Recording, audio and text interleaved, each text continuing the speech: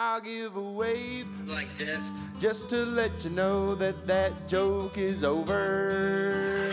okay. I misbehave on stage, but I'm better than when I wasn't sober. So I've sobered up. There's still some blackouts, and I worked in Hyman's and survived tornadoes and trailers, but that don't mean I won't put in my 2 weeks later. Having a good time, baby, having a good time, baby. We're having a real good time. We're having a good time, baby, having a good time, baby. I'll tell you one more time, oh yeah, we're having a good time, yeah. we're having a good time. And All right. Welcome, ladies and gentlemen, to the We're Having a Good Time podcast. My name is Dusty Slay. I'm your host, and I am joined by my co-host and producer, Hannah Hogan. Hello, Dusty. All right, coming in hot. Yeah. So we have the camera up and running. Yes, sir. All right, producer Hannah on top of it. We got a camera going. We're recording things. We're going to get back into the Spectracide journey, the journey of my life through Spectracide and the beginnings of comedy. And we are going to be on year 2011. Yes, a journey through your life seen through the lens of pesticides. Yeah, it's quite a big year. 2011 was a big year. But before we get into it, let's talk about a couple of other things. I'd like to talk about, this is what we were ending on last week. I'd like to talk about restaurants and a diner that we went to one time before, and I'd like to tell a story. But before we get into that, we went to a sushi restaurant the other night, and as we left, they had some fortune cookies that you could get there. And I don't know about you, but a fortune cookie is a cookie that I could care the least about. I'm never excited to eat the cookie. It shouldn't even be called a fortune cookie. But every time I get a fortune cookie, I crack it open, I take a little bite out of it, and then I throw the rest on the ground. Almost every time. But I enjoy cracking open a fortune cookie, even though I don't believe that stuff. I don't believe in horoscopes. I don't believe those things. But it's fun to read a fortune cookie. It feels a little providential when you are at a restaurant and you have the option to read your fortune cookie. Right.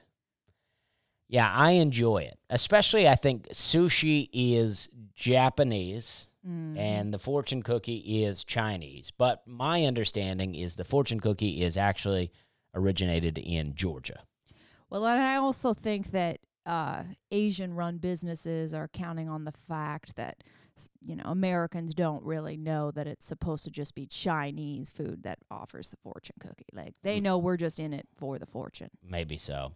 I've seen enough kung fu movies, though, where I do feel like that Chinese people are always, like, the wise ones. You know what I mean? Mm-hmm. Like, whenever you see a movie like, you know, the Van Damme movie I just watched was Kickboxer. I watched Ip Man. And I've also, Kill Bill 2. Mm-hmm.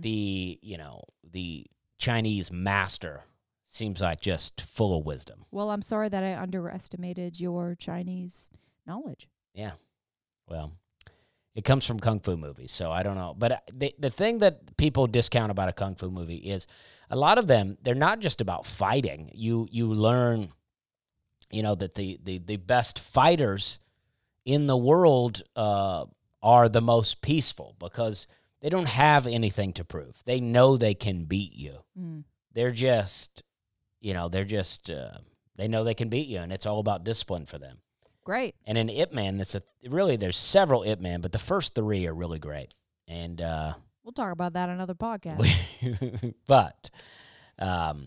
So we got a couple of fortune cookies. I read mine. It seemed interesting. And honestly, it seemed a bit like it fit the thing that I was going through. I mean, it was talking about being prudent is good, but not as much fun or whatever. But we're looking to buy land, and we're trying to figure out ways to go cheap about it. And then we're also like, but we'd like to get a certain thing. So it just seemed to really hit me in a way.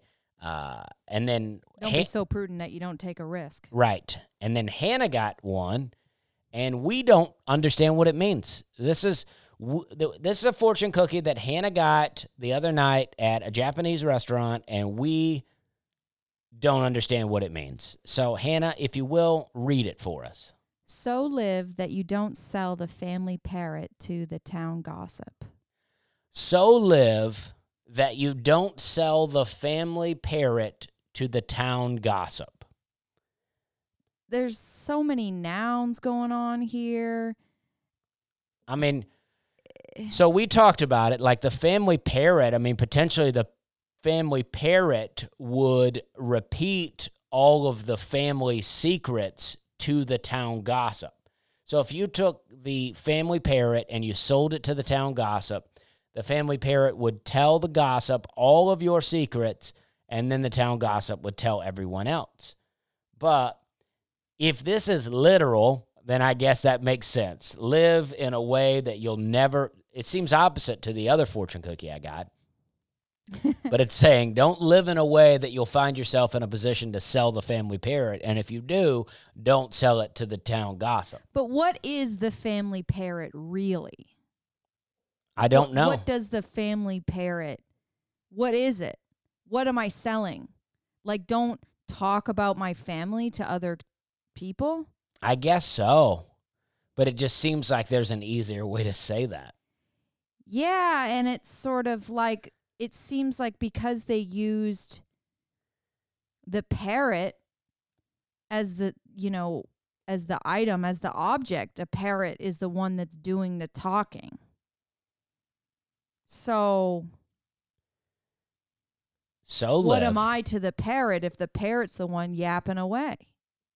But the parrot, if the parrot just stayed at home, then, it wouldn't be a problem. It could just yap away. But if you're living in a kind of way that you got to sell the family parrot to the town gossip, then it just seems like, okay, so live that you don't. I don't like that it's telling me a negation, like don't do something. Well, tell me what I should do. Yeah, live. It's not clear what I'm supposed to be doing so that I don't sell whatever the family parrot is, literally. Maybe it should say, live in a way that the family parrot always remains in the family. Chain the parrot to the house. Yeah, you kill that parrot before you have to sell it. I'm still so unclear. I am unclear, too. If you have, please, if you have any information about what this, or actually any kind of answer, any joke answer, whether you see this video on YouTube or you're hearing it on the podcast, either leave a comment below of what you think this fortune cookie means, or send me an email to dustyslaycomedy@gmail.com, and then I'll read your answers on the next podcast. Yeah. Because tell us what you think it means, whether it be real or whether it be a joke. But don't be inappropriate or I won't read it. Well, it depends on how inappropriate. It's scary to say things these days. So, be fun. Again, it is so live that you don't sell the family parrot to the town gossip. So live that you don't sell the family parrot to the town gossip.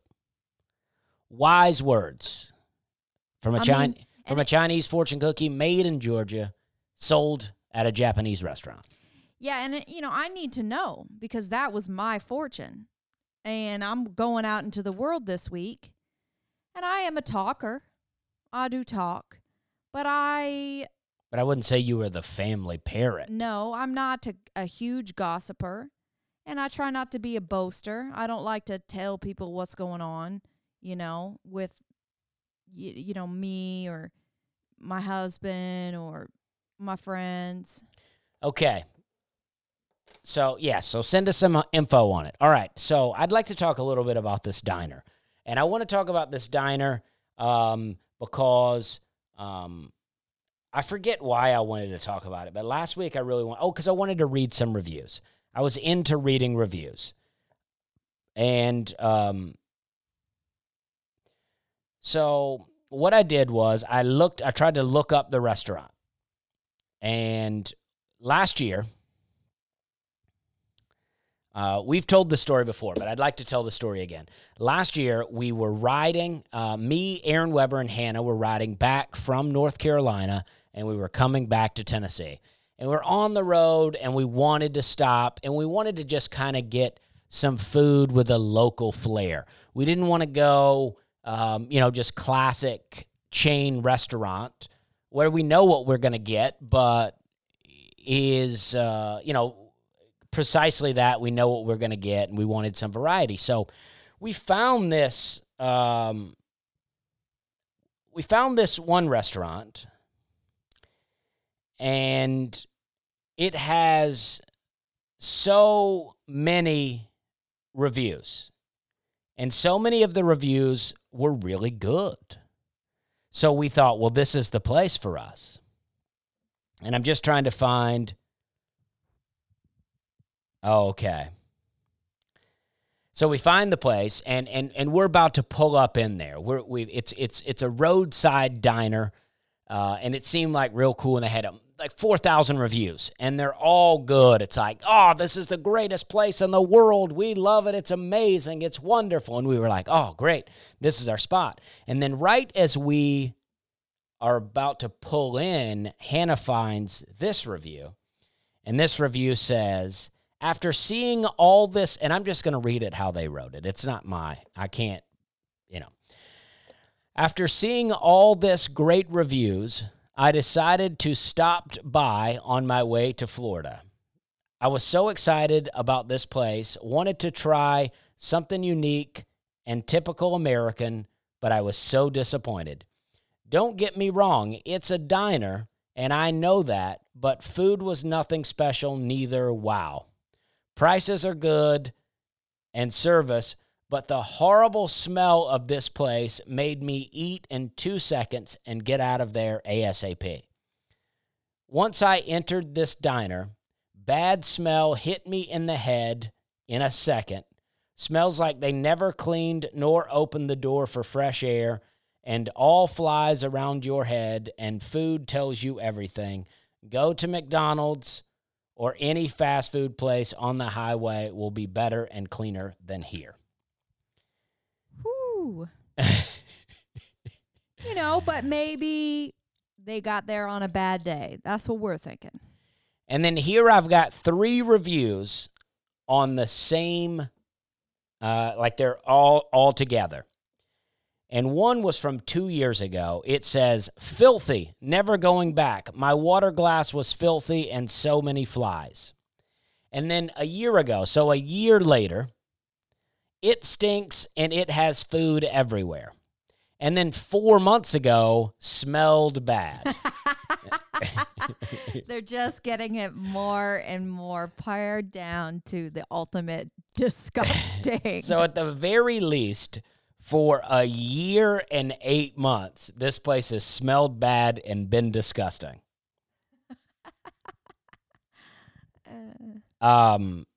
Okay, so once we saw that, we thought, oh no, this place is not going to be good. But we were like, there's so many good reviews. It's got to be great. So we walk in, we pull up. It looks cool. It looks like a 50s style diner. It's, like what Happy Days or I don't know, the George Lucas movie before the Star Wars movies. What's that called? I don't know. I have it over there. Alf? No. But it's about the 50s. Okay. It's over there on that shelf. Can you read any of those on that shelf? What do we got here? We got Beautiful Girls, Semi-Pro, Cop, The Good Shepherd, Be Cool, and 2 that I can't read. Oh, it's one of those. All right, just a second. Get Shorty, The Duelists. Dang. Yeah, no, it's none of those. American Graffiti. That's it. It reminds you of that. You think of that, and we're like, oh, this is cool. And then it's summertime, so it's hot. But we opened that door, and gosh, it was like hot and muggy, and the smell. hit us hard. So we go. So we sit down. So we go and we get a table, and then I go to the restroom. I've been on the road. I'm like, I gotta go pee. So I walk, and we're on one side of the restaurant. The restroom is on the other side. So I have to go all the way through the restaurant, and I'm seeing that tables are full. I mean, there are people at every table. I mean, people are eating. There's young people. There's old people. It's a variety. Multiple races of people are in there. It's a variety. This is a hot spot in this town. And then I get to somewhere in South Carolina. Maybe North Carolina. I don't remember exactly, but actually I could look it up. But I don't want people to know what restaurant I'm talking about. I'm not trying to really trash them. I mean, I am, but without letting you know the name. And the bathroom was disgusting. And then I decide while I'm in the bathroom, I'm like, we're not eating here. I was like, we're about to get out of here. And I expect when I get back to the table that Hannah and Aaron will have also thought along those lines and will have just waters in front of them if they've even gotten service at all. So I show up to the table because when I say waters, I mean things that we don't have to pay for and we can just get out of there. So I get to the table. Aaron's got like a Coke and Hannah has a coffee. I'm like, and I'm like, I want to get out of here. And they're like, and then the waitress shows up.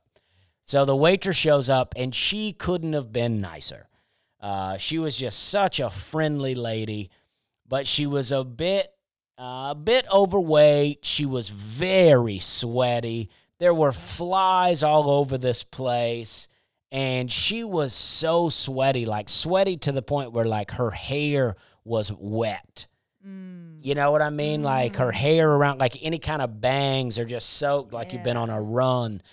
And she was just like telling us it was a Sunday. She was out of breath. Yeah, she was out of breath. She was telling us about the food that she really liked that was on the menu, and she was like, oh, I get that every Sunday. And I'm like, well, I'm thinking, well, it's Sunday right now, so you must just get it when you're at work. But what was so confusing was it seemed so disgusting, but the place was full. And I'm like, am I the only person seeing this? So we decide to leave. All right, so we have to pay for the coffee and the Coke, and Hannah and Aaron just dashed right out of there. I mean, they're out of there. Right, because as I recall now, I was sort of embarrassed because we had gone ahead and we'd ordered this is the Canadian in me where I'm like, well, I don't want to be rude and just leave this disgusting place. Well, that's how a lot of people are. A lot of people will, even reading the reviews, people will be like, yeah, I was disgusted by the place. I ate in 2 seconds. It's like, if it's so disgusting, just get out of there. I mean, yeah. I don't mind leaving a place. I mean, I'm not even that picky, but if it's just gross, like I've worked at enough restaurants to know that if the front of the house is disgusting, what's the back of the house looking like? So I was like, it just seemed like they were just cooking in there, and there was no fresh air. There was no ventilation. Like, it was a small enough place. It was almost like a Waffle House on the inside where you could see the cooking, but it just was so hot. And all right, so we were like, let's get out of here. So they get out of there. I pay. We tip well because, we feel bad. So we go ahead and pay for the drinks and we tip well. And then we get out to the car, and then Hannah goes, I don't have the keys. Do you have the keys? And I was like, no, I don't have the keys. She was like, I don't have the keys. And I go, oh, man, I got to go back in there. Maybe that's what it was, right? We didn't talk to her. We just left money. We left enough money to where it was a good tip, but we didn't talk to her. But now I'm like, oh, the keys are in there. I got to go get the keys. So I go back in to get the keys, and then the lady is like, oh, are you guys are taking off? And we're like, yeah, we got to, and I'm like, yeah, we just got to get on the road. We didn't have as much time as we thought. And then Hannah texts me, oh, I got the keys. And so. Because, of course, I had the keys. Yeah, so I go back out, we get in the car, and we leave. And that was the restaurant. But the restaurant has a 4.2 rating out of 5 stars on Google, and they have 1,363 reviews. Wow. So they have really good reviews, but then they have stuff like this: too many flies. Any fly is too many flies in a restaurant, but too many flies. Server didn't come back to table. Saw cook put hair up and didn't wash hands. Server dropped cloth that he was washing the table with and picked it up and went right back to wiping table off. I mean, can you just see this lazy guy, though, wiping the table, and then he's so slow and so that he drops the towel on the floor and then picks it up and keeps wiping the table? Let's see. This was a year ago. So saddened how bad this place has become. That's just enough. It's such a long review. Maybe that's it. Maybe it's been a real fall from glory. Perhaps it was better, 10 years ago. First time coming here, and it smelled like a retirement home. I have never smelled something so bad. It was absolutely disgusting. We didn't even drink our drinks. We left. That was us. It wasn't us, but that could have been us. That wasn't us? No, that's not our review. No, wow. We didn't leave a review. We're not going to. Oh, I thought we did. I don't think so. We're just going to trash the place on a podcast. Beware. Observed a server washing the floor with the same rag she washed the table and kept using it to wash tables. She also refilled the napkin holder after picking up trash from the floor. Never washing her hands. Big boo. This place was so beyond gross. It was hot and there were flies everywhere. Gave the waitress a good tip and she was very friendly. The food was awful. Okay, here's the last one I'll read. My family and I walked in and were disgusted by the weird smell and look of all the dirty dishes, and it was only 7 a.m. We have been here before, but it looked way better. The waitresses were taking their breaks an hour before the thing opened. They were all taking turns eating food. They also were all talking to each other when they could have cleaned off tables. Blah, blah, blah. It goes on and on. But sounds like a restaurant with no manager.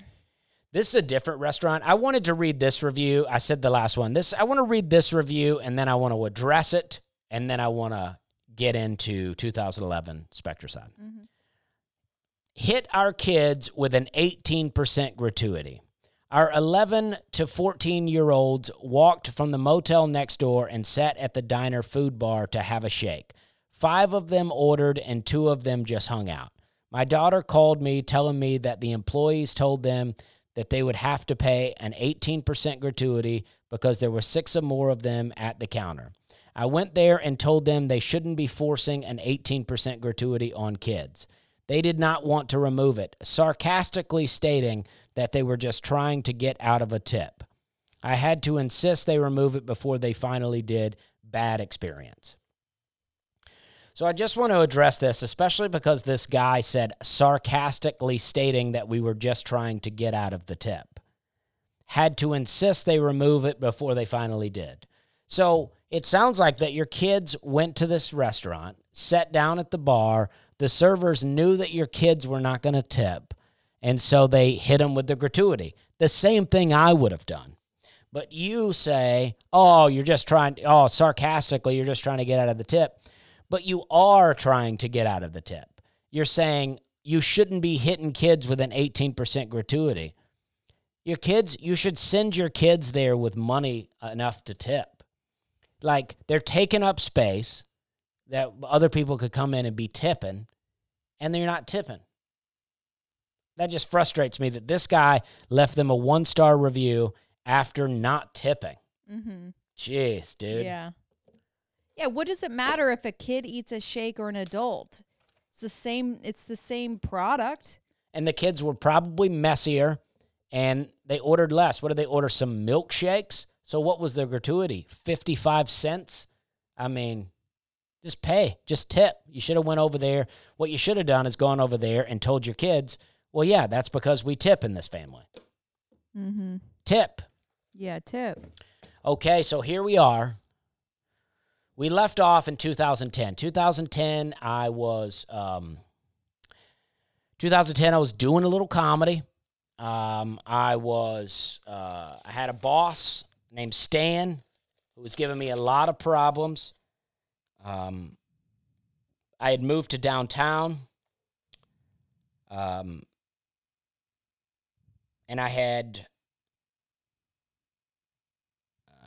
was drinking heavy. It's interesting you have to refer to your notes on the memories of your life. Well, I want to know what I've covered. Mm-hmm. I mean, I don't know how many people you know that can go through their life year by year and detail it out. I don't know that many people. Okay. All right, so I had met a girl named Mandy at the upper deck. That's not her real name, but we're not going to, I don't mind using Stan's name. I know some people from Spectraside have been listening to this because they've messaged me. Mm-hmm. But I'm not saying anything untrue about him. He was not nice to me. And at the end of 2010, before we get into 11, I forgot to mention this, and I want to reiterate. I mean, we had been having a lot of problems. He thought I wasn't working. I might have revealed to you some that I had been slacking off, been drinking on the clock a bit.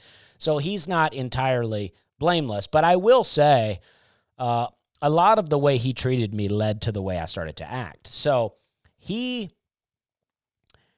we used to get reviews from our bosses. You know, we would get an end-of-the-year review, and he would just tell us what we needed to work on and this and that. And one year, Stan had been having a lot of problems with me, and he wanted everyone to fill out their own review, see how they review their own self. And I learned a valuable lesson here. I learned never be honest about yourself in a negative way. I mean, because what I did was I said, you know what? Stan's given me the opportunity to review myself, so I am going to highlight the things that I'm doing really well, and I'm going to be honest about the things that I think I could improve on. And, you know, and I'm going to communicate with him just to kind of let him know that I do understand where he's coming from on some things. So I gave myself an honest, fair review, which I still came out looking pretty good, but I was... you know, I felt like I gave myself the kind of review he would give me. And so and I sent it in. And then he calls me about the review, and he goes, oh, you're way off on some of these. And it's like, and I learned in that moment, he's going to tear me down no matter how low I put myself. So I should have just said, I think I'm doing great at everything. I'm probably the best employee that works for this company. Mm-hmm. That's what I should have done. Mm-hmm. So these problems are continuing. So we go into 2011. And in 2011, we have our sales meeting. We have our sales meeting in St. Louis. This is the sales meeting where the St. Louis Cardinals had just won the World Series. I believe that I have this timing just right on this. And our home office was in St. Louis. So they gave us these jerseys to wear. We all took a picture. I have a giant picture of all of us in these jerseys. And St. Louis is the second largest Mardi Gras celebration in the country, my understanding. So Mardi Gras was going on at this same time. We're staying at this pretty fancy hotel, and we're walking around the hotel in these blue Spectraside jerseys. And on the back, it has a number. And if you know baseball or sports in general, that's always just two numbers. It's number 23, number 42, number 01, or maybe just one. And it's never 3. But our jerseys had 3 because we were all about that 100% club. That meant 100%. You hit your sales plan 100%. I think that's right. I could be wrong about the number on the back, but it was definitely 3 numbers. And so you knew it wasn't a real jersey, so we didn't even get to pretend we were an actual sports team. We're walking around like clowns. And I remember the sales meeting because my friend Chaz had been promoted to the same position as me now, but in a different city. And we sat in those sales meetings, and whenever we were at a sales meeting, we would sell, pesticide products. So they would always do something like they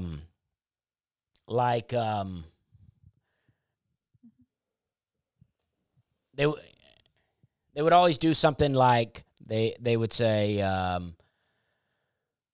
The Wasp and Hornet Killer. Next year, we're gonna get 3 facings, because when you go into a store and you look on the shelves, however many of those products you see lined up, that means facings. So Wasp and Hornet Killer, let's say we got 3 facings. That means you'd see 3 cans on the shelf. So we would get an extra facing, and that would mean big sales for us. So they would go, we got an extra facing on the shelf this year, and then we would all applaud. The whole place would applaud. So me and Chaz started tallying. We started keeping a tally of how many applause breaks had happened over the weekend. And once we started to really notice, I mean, there was well over 100 applauses over the weekend.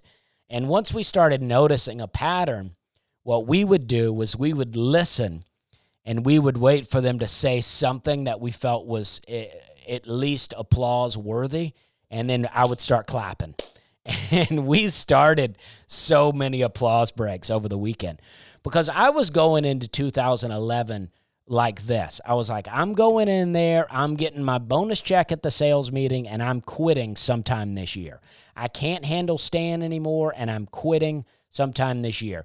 My district had about 6 or 7 other, managers like me, and Stan liked them all more than me. It was always me that got picked on. It was always me. And I also probably was the only one that had other things going on. I mean, no offense to them, but so many of these people were family men and were, giving their lives for this job. And I had comedy and trivia and all kind of things I was doing at night, but that was at night. So, but I felt like I was always getting picked on, all the time getting picked on. And I was done with it. I was like, I'm getting this bonus check and I'm out of here this year. I got other plans, and I'm planning on going, and being a comedian. And at the sales meeting, at the sales meeting, they announced that we were getting a new boss, that Stan was going to work for another part of the company and was no longer going to be my boss. And the guy who got announced to be our new boss was a guy named Rob. And Rob was from Alabama and my friend. Wow. So the moment it got announced that Rob was going to be our new boss, he had a meeting with us. Just me and the other 6 guys in the district. And he started picking on those guys and then looking at me like, right? And I'm like, oh, man, this just turned around heavy. Like, now I'm the cool guy of the district. And so I was like, this is fantastic. So then Stan does this, though. He does this. There's he's kind of the regional manager, and then there's another manager above him. And that guy was the worst. He was worse than Stan. He probably made Stan how bad. His name was Rick. He was the worst. And he probably made Stan as bad as he was because he probably treated Stan the way Stan was treating me. And so Stan, before he left, now all Stan had to do was just exit out of there. But he wrote a report and kind of put me on a probation period before he left. So his last little punch in my gut was to be like, yeah, I'm leaving, but I'm going to make sure that everybody has their eyes on you. But Rob was like, don't worry about it. He's like, you just do your job. I'll take care of that. And then the whole thing turned around. Now, there's going to be more to that, but I wanted to say this. There was one point where they had these chants going at the sales meeting where, we sold Grass Killer. So Stan got up on stage, and he was doing a speech about Grass Killer. And then we were doing this thing like kick ass, right? But we were going kick grass. And Stan was like, I say kick, you say grass, kick, grass, kick. And we're grown men in this room doing this. And then there was another guy who got up on stage, and he had a chant. And I was not informed on any of these chants prior to. And, to me, all the other companies treated their sales reps better than us. I felt like they got paid more, they got more employees, they got more help from their bosses, they got more help from everybody. And they're up there on stage, and this guy goes, "Who's got it better than us?" And then everybody goes, "Nobody." And I was like, what? I was like, where did this chant come from? who worked on this?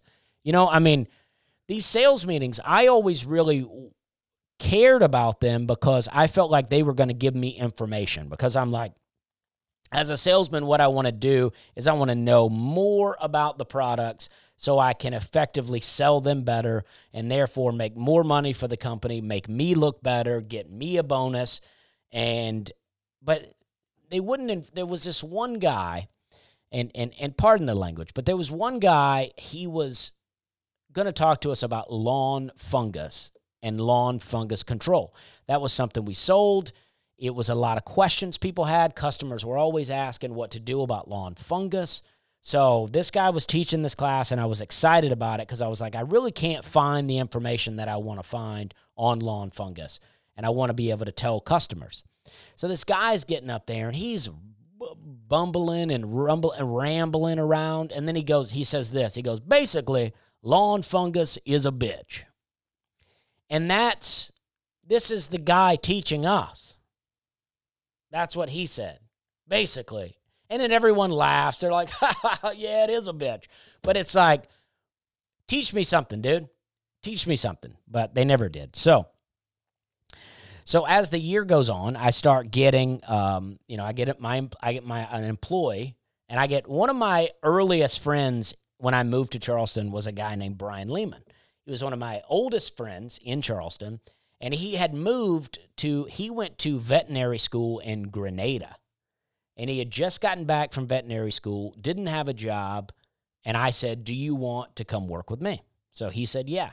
So Brian came to work with me at Spectracide, and then this guy named Michael Friend, who plays music, who's still my friend to this day, he started with Central Pet and Garden, which was one of the competitors. And me and Mike, we went to the Waffle House. He's the guy that we went to. He said he was from New Jersey, and one day I said to him, I was like, you want to go to lunch? And he was like, yeah. And he was into music. I was into comedy. So we bonded. And I was like, you want to go to the Waffle House? He's like, oh, I've never been to the Waffle House. And I was like, oh, you got to go. So we went midday to the Waffle House. We walk in, and they go, well, hey, welcome to Waffle House. We go, hey, how you doing? And the waitress goes, I'm tired and I could use a cigarette, but people keep coming in here. And I love that. And then when we were leaving, a roach came up from under, like, on my seat and ran up my chest, and I swatted it. It fell on the table and then ran off, and that was Michael's first trip to the Waffle House. Sounds about right. I thought it was great. I started dating the girl that I met named Mandy in 2010 at the Upper Deck at my open mic. She moved to France. And we would message each other, email or whatever, here and there while she was gone. And then when she came back, we started dating. And that seemed like it was going to be great. But it ended pretty quickly. We dated for a little while, and we had a good time. She played music. We had a good time. But, I was a terrible alcoholic. And I think one night my car got towed, and I had to go pick it up. It cost me a lot of money. And she said, I'll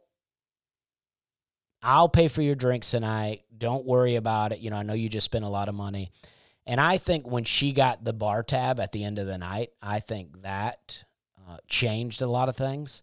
Because to me, I was like, all right, well, I don't have to drive, so I'm gonna get wild with it. And I would spend a lot of money on a bar tab. How much? I don't know. I mean, I'm guessing it just depends on what you think a lot is, right? Like, if she went, she'd probably have 2 drinks. They were probably $8 drinks, probably $15. Add a tip, you're out with $20. I mean, my bar tab would be like $80. Wow. That kind of stuff. Yeah, that's a lot of money just for drinks. Yeah, I mean, I'd have beers and shots, and I'd buy a shot for a buddy. I didn't buy a ton of drinks for other people, but I made good money. I'd get a little loose with it. Mm-hmm. So, and that was happening. I was living my apartment. I was living with my friend Nick D, and Nick D was a DJ and also did a little comedy. He's a guy that was friends with Aziz, brought Aziz over to the apartment. We had dinner with Aziz one night, but Nick moved to L.A. and to be a DJ. And then so another girl moved in, an actress girl moved in, and that went really well for a long time. And a girl named Julia moved in, and I think Julia was pretty young. Allison would go, well, maybe I shouldn't say her name. It doesn't matter. I'm not going to talk bad about her. She was who I was living with, and she would go away to a camp, like on the summertime, like some kind of acting camp. And so she subleased to Julia. And Julia, I was messaging with her about when she lived with me. And she said, I was saying something like, because this was 2011. This was the last year I drank. So I said, you caught me at my worst. And she said, even if it was the worst, you helped me become an adult. So that's something. And she said that I did this one time because I was really drunk. Okay, she says, one time you walked in when I was waxing my upper leg in the kitchen, and you said, I got some people coming over, so if you want to clean yourself up a bit. Oh, my gosh. Wow. Wow. And Julia was such a nice, attractive girl. Like, it wasn't, but I just was. Want to clean yourself up a bit. Well, this is what I would do. We would go to Theater 99, and we would all do comedy, me and all my improv buddies, and then we would walk from Theater 99 to Burns Alley, where we would drink. And then my apartment was so close to Burns, we would walk out for a cigarette and then just walk right up to my apartment. And then we'd have drinks. We'd get drinks out of my fridge or whatever and do, other types of activities, CBD and whatnot. And then we'd, go back down to the bar and just get right back. So, Julia is probably up there just, normal Wednesday night, just da-da-da-da-da. And then here I come. Hey, clean yourself up a bit. I got people coming over. And I used to do that all the time. We would party. And one time, Rob, my new boss, came to town, and we started drinking at Gene's Hofbrau, which was in West Ashley. We were really drinking. We were having just a great time. And Rob was a real big dude. He was real tall, used to play basketball in college. He's a real tall, real country boy. And we were drinking in this bar, and we got to talking with these firefighters, and everybody was kind of talking trash. And there was this one girl, a female firefighter, and she was very muscular. And we were all drinking, and everybody was just talking, blah, blah, blah. Everybody was making jokes at each other. And I said something to her. I said, oh, you can't put out a fire worth shit or something like that. Just some stupid thing. We're all making jokes like that. And this girl punched me in the face and like, whoa. And, I mean, they kicked her out, which I was glad because, there's no winning when she would have beat me up anyway probably. She was very strong. But there's no winning, even if I did fight her. And then they bought me a bunch of free drinks, and it was great, and I was fine. And actually, she called me the next day and apologized. I don't know how she found my number. She called the bar. I had a lot of friends at the bar. She called the bar, and they found my number. She called and apologized. You're just causing a scenes everywhere all over Charleston, huh? Oh, yeah. You just that connected bra in your 20s just popping around every bar. Everybody knows your name. Everybody got your number. Yeah, everybody knew me, and I was all over the place, and everybody knew when I got too wasted, and I'd be fine the next day. Gosh. It was fine. I mean, but the thing about it is if you just hear me tell the story, you would think that I'm the only wasted one. I'm just a wasted person in a sea of sober people. But they were all wasted. Everybody I knew was wasted all the time. Wow. Yeah, I mean... And me and Rob, after that, we went to a strip club in Charleston. And then I remember driving Rob, like we were so drunk. I remember driving Rob, my boss, back to his hotel and then driving home. But it was a blast. When Rob was my boss, it was amazing because we actually would get work done. The stores really liked Rob. When Rob would go into a store to help me build a relationship with the store, it actually would be effective. Whereas is with Stan, it would not. I wanted to read an email just to kind of illustrate, I read this to Hannah the other day. Well, now I don't think this was a long email about Stan telling me that I was late a lot. They used to tell me that I was late to work all the time. I mean, to be fair, knowing what you were doing behind the scenes, it's not unfathomable that you would have a boss that doesn't get a good feeling about your work ethic. I don't disagree with that. But anyway, I can't find the email right now. But yeah, I mean, I don't disagree with that. But the thing about it is I was getting my job done, and I was working the hours. My argument was always this, because I would go to many stores in a day. So only one store would see me in the morning. Only one store would know that I'm getting up early and hitting the store. By the time I get to the next store, they have no idea if this is my first store, if I've been working all day. And that was my argument. I'm like, listen, you want me doing 8-hour days, 8 to 10-hour days. What difference does it make if I go in at 8 or if I go in at 10? I just work later in the day. And that was always my argument. It's like, you're trying to force me into this time slot that's completely unnecessary, and it's causing more problems because you're saying I'm late because you've created this time when I'm supposed to come in. Meanwhile, another guy that worked with us, he got to come in late every day because he had to take his kid to school. And everybody was like, well, that's his kid. He's not staying out all night partying. And I'm like, what? He's still getting in late. What does it matter if it's for his kid or for his, second career? But that was a blast. Let's see. Oh, this was a fun. I was starting to do pretty well in comedy on the local scene. I was really doing well. I was really excelling, and I was going to go up to Wilmington, North Carolina, to do a show at Nut Street Theater. Now, Nut Street is owned by Timmy Sherrill. Now it's Dead Crow. Used to be Nut Street, and I was entering a competition. But what I was doing was later that weekend, I was going to Annapolis, Maryland, to do some shows with Tim Heckel and John Brennan. So I was going to work that out so that I would go to Wilmington and do my set and enter the contest, and then I would go to Annapolis after that. So I'm leaving Charleston. I have a little Chick-fil-A. I have some Chick-fil-A minis, and I noticed in one of the little chicken nuggets, there's a little brown spot, but I didn't think anything about it. I just ate it, right? And I still don't know that's what's happened. So I go to the Mount Pleasant store. That's where I start my day. I'll get there at 8, and then I'll be there for about 30 minutes, and then I'll drive to the Lowe's in Murrells Inlet.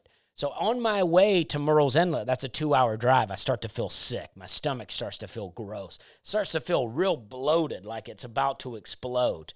And then I get to the Murrells Inlet Lowe's, or Home Depot, I don't remember what it was. And I clock in, and then I run to the bathroom. And I just sit in the bathroom the whole time. I relieve a little pressure, but I'm just still feeling sick. And I sat in there for 30 minutes or so, and then I go and I clock out, and I just go up to the Myrtle Beach Home Depot. And the same thing, I'm still feeling sick on my way to the Myrtle Beach Home Depot. I go in, clock in, grab one of those orange buckets, hoping to throw up, go straight to the bathroom. No throwing up, still sick, very gross. And then, so then I go to the North Myrtle Beach Home Depot. I clock out, and then I clock in North Myrtle Beach. Same thing, go right to the bathroom. And then I go to Charlotte, North Carolina, and that's my last store. That's as far north as I can go working, but this has filled up my whole day. So I put in a full work day on my way up to Wilmington, and Wilmington's about an hour from there. And as I leave Charlotte, my stomach is so swollen, and I just feel like that I need to burp. I just thought if I could burp, I could just let all this pressure out, and then I would just feel so great. So on my way out of Charlotte, on my way up to Wilmington, now I'm still dating Mandy at the time, and Mandy has done couchsurfing.com before, so I used her account and got set up with a place in Wilmington. Some people are going to let me stay at their house. They were young people, and they're planning to come see me in the competition, and then we'll hang out after, and I'll stay with them. And so I grabbed this, like a 7-Up or whatever, on my way out of the Charlotte Lowe's, and I start driving down the road, and I'm drinking it, and I hit traffic. I get on the interstate, and I hit traffic, and there's cars everywhere. And all of a sudden, the burp comes. But it's not a burp. It's projectile vomit like I've never experienced in my entire life. I'm sitting in the driver's seat. There's cars in front of me, there's cars behind me, there's cars to the left of me. And I'm sitting there, and I have a fairly new car. There's a lot of miles on it, a few dings, but all in all, it's a fairly new car. And I burp, and I projectile vomit right into the windshield. And as I turn to get out, I continue throwing up. I run around the car, around the backside of the car, throwing up. Cars are just everywhere. I wanted to be one of those cars just looking at me throwing up, just to see what that's all about. So it's projectile vomiting all over the place. And I finally get to feeling better. I mean, once that's all out of me, I feel pretty good. But now I have throw up all over me. I've packed a light bag for the weekend. Oh, I forget. My car is not clean, though. My car has pesticides in the trunk. A lot of the stores, if a bottle would break, they would have I would have to go in the back, and I'd have to write it off so that our company paid for the broken bottle and not them. And then a lot of the stores would want me to take it out of there. Well, for a long time, it was great because I would give all my friends that owned homes, I would give them pesticides. And they were like, this is great. But once I ran out of all those friends, I just had chemicals in the trunk of my car. I remember one time my friend getting in, and he goes, dude, what's that smell in here? And I was so used to it, I didn't even smell it. But it was just chemicals in the trunk of my car just sitting back there. Jeez, did I say that? You never told me that. Yeah, and then I had shelving units, because I would set up displays in the Lowe's and Home Depot stores. So I had all these shelving units just sitting in the back seat. And then, so I found a shirt. It was my favorite shirt at the time, but I had to clean the dash up. I had to clean all the throw up off the dash. And then I didn't have anywhere to go because I was couch surfing with someone. I didn't want to show up at their house all covered in throw up. And so I just get back in the car, and I drive on down to downtown Wilmington, somewhere I've never been before, and I show up at the bar. I change clothes. I show up at the bar. I'm feeling decent, and I'm talking to Timmy, and then, we all draw our numbers. It's a bunch of comics have come in there to do the contest, and you draw a number out of a hat to see which place you go. And I drew, out of 10 people, I drew, number 5. That's the perfect number. That's the number you want, dead center. But I was starting to feel sick again, and I was like, I got to get out of here. So I asked the guy who drew the number 1 spot, I was like, can I just switch with you? And he said, yeah. And I went up, and I had a very mediocre set, and I immediately left. And then I went and got a hotel. And then the next day, I get out to my car, and it is disgusting. It's been sitting in the sun all day. And I get in it, and I just ride with the windows down, and I drive to Annapolis, where I'm doing a show hosted by John Brennan, and me and Tim Heckle are going to be doing the shows. And the whole Annapolis is a fun town. It's on the water. We were doing a show on a boat. So it's like, me and Tim, we're going to get out, Tim and John, we're going to get out on the boat. We're going to tell some jokes. We're going to do some drinking. We're going to have a time. But my stomach was still so bothered that I couldn't really drink. I couldn't really eat. So we did the show. The show was okay. And then the next morning, they had taken a bus. I guess they were all living in New York at the time. And they took a bus from New York to Baltimore. So they asked me, could I give them a ride back to Baltimore? And I was like, yeah, I can, but my car is disgusting. So we crammed them all in the car, and it was terrible. And then I got them to Baltimore, and then I drove home, and then I was fine. But Brian, go ahead. I mean, I am stunned that is a jaw-dropping story. I know you've told me about your projectile vomit tale before, but I guess I didn't really know or understand that this was all within the context of going to and from different comedy shows and performing. I mean, or that you had to drive people at the end of Baltimore. Well, even And that you had so many pesticides in your cars for so long. years. It makes me so concerned about your health. All right, so yeah, I mean, I'm not concerned about it, Okay. but I feel fine. Okay. But so we couldn't find anyone to work Savannah that year. We never really had an employee to work Savannah. So I got Brian to go down there with me. And at some point, the air conditioner broke in my car. Maybe it was all the throw up. And I can't tell if the air conditioner was broke in the car at this point or not. Let's say it wasn't. I'm thinking it wasn't yet broke. But I had heard, because the throw up went down into these vents on the top of the car, and there's no way to get that out of there. The car smelled so terrible. So I put baking soda on the dash to hopefully, because they say baking soda will soak up smells. So I didn't know what to do. So I just had baking soda all over the dash of my car.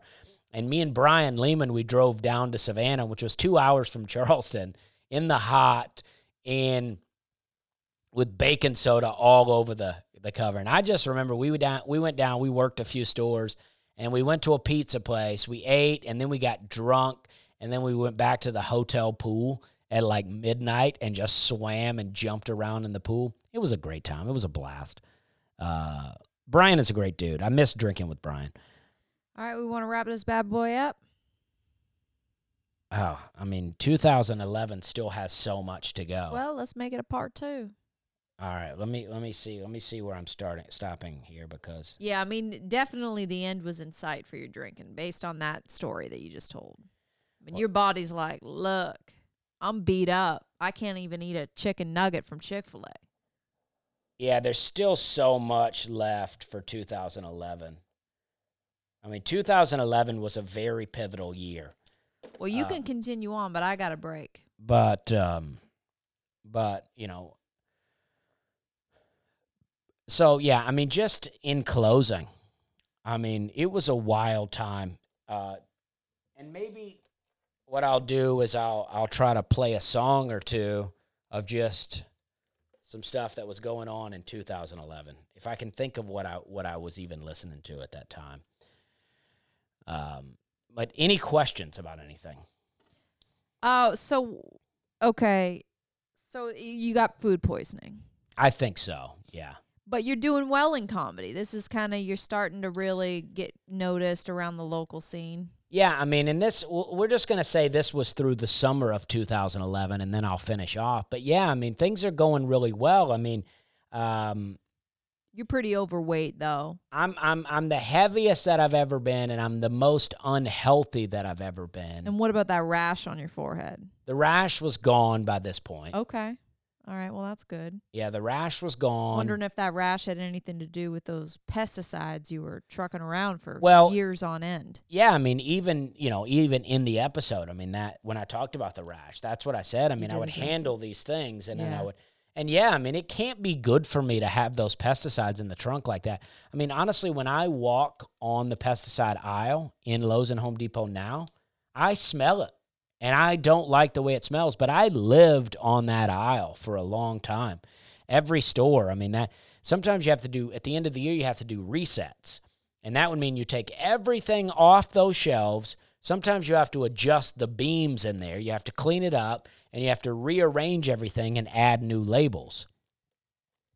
So this was 2011, just basically what I'm doing with Spectracide, not what I'm doing with comedy, even though that Wilmington thing really coincided. I would try to work them that way when I could. I remember working in Savannah one time and then doing a show down there with a guy named Scott Corkin. His name was King's Poet, and he was the filthiest, dirtiest comic I've ever seen.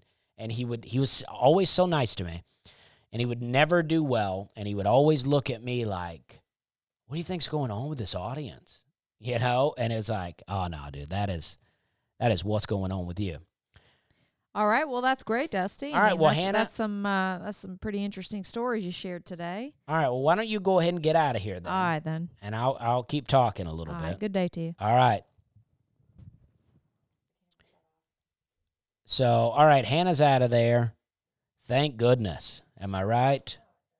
All right. And, but 2011, what a great time. Really, what a great time. And I just want to find one song here that fits what was going on in that time, and then try to leave it on that. You know what? This is a song that I used to listen to round about that time. This is Blake Shelton, but this is him covering another lady, Mary. Her name is either Mary Gauthier or Gaultier. I don't know how to pronounce it. It's like Gauthier. And I liked this song by Blake Shelton. This is off one of his early albums, and I'll play this, at least the first verse, and this was 2011 for me. Oh, here we go. Sorry. He'd get home at 5:30, fix a drink, sit down in his chair, pick a fight with mama, complain about the kids getting in his hair. At night he'd sit alone and smoke. I'd see his frown behind the lighter's flame. Now that same frown's in my mirror. I got my daddy's blood inside my veins. Fish swim, birds fly, daddies yell, mamas cry. Old men sit and think. I drank chicken TV dinner, 6 minutes on defrost, 3 on high, beer to wash it down with, then another, some whiskey on the side. It's not so bad alone here. It don't bother me that every night's the same.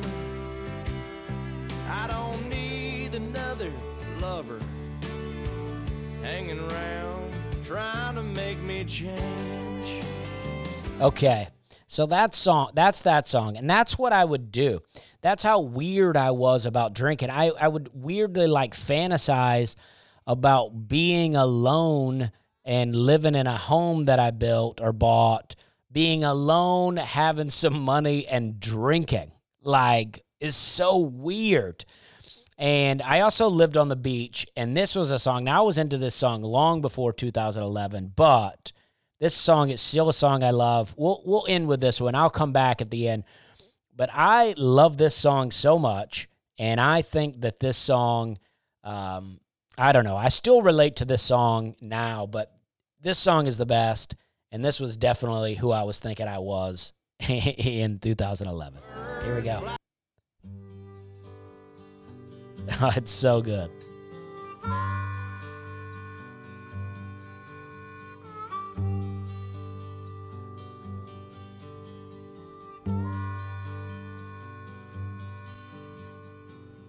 Mother, Mother Ocean, I have heard you call.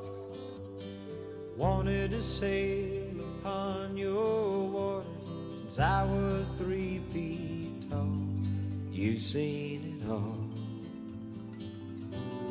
You've seen it all.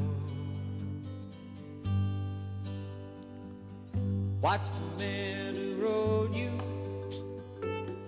switch from sails to steam, and in your belly you hold the treasures you have ever seen. Most of them dream, most of them dream. Yes, I am a pirate, 200 years too late. The cannons don't thunder, there's nothing to plunder. I'm an over 40 victim of fate, arriving too late, arriving too late. But I've done a bit of smuggling, and I've run my share of grass. I made enough money to buy Miami, but I pissed it away so fast. Never meant to last, never meant to last. And I have been drunk now for over 2 weeks. I passed out and I rallied and I sprung a few leaks, but I got to stop fishing, got to go fishing down the rock bottom again. Just a few friends, just a few friends. I mean, that is such a great song. It goes on. It's a bit longer. I love that song. That's Jimmy Buffett. And I totally thought, I mean, that's why comedy worked out so well for me in the end, because I love the adventure. I love going around. I love traveling. I love seeing places that I've never seen before. I love getting outside of big cities. I love seeing big cities, but I also love getting outside of big cities. We've been traveling around a little bit, still looking for land, and it's just such a fun adventure. I mean, Tennessee is such a beautiful state. I mean, outside of Nashville, it's just countryside and beautiful fields, and it's amazing, and I love it, and that's it. We're just gonna do part 1 of 2011, and then we'll finish part 2 next week. So this is still a lot of fun. Thanks for tuning in. And if you are listening to this podcast, I mean, give us a review on iTunes. Give a 5-star review. I mean, I don't know that I can tell you what to give us, but why leave anything less? And one of my episodes got a really low amount of listens, and I think that it is a good episode. So if you want a good one, go listen to How I Quit Drinking, the episode on how much I love drinking and how I eventually quit. I think you'll find that one is a lot of fun. It may be a lot of repeats of what I'm saying here because I kind of condensed several years and just my drinking journey all into one episode, but I think that you'll enjoy that. And all right, thank you, and we're having a good time.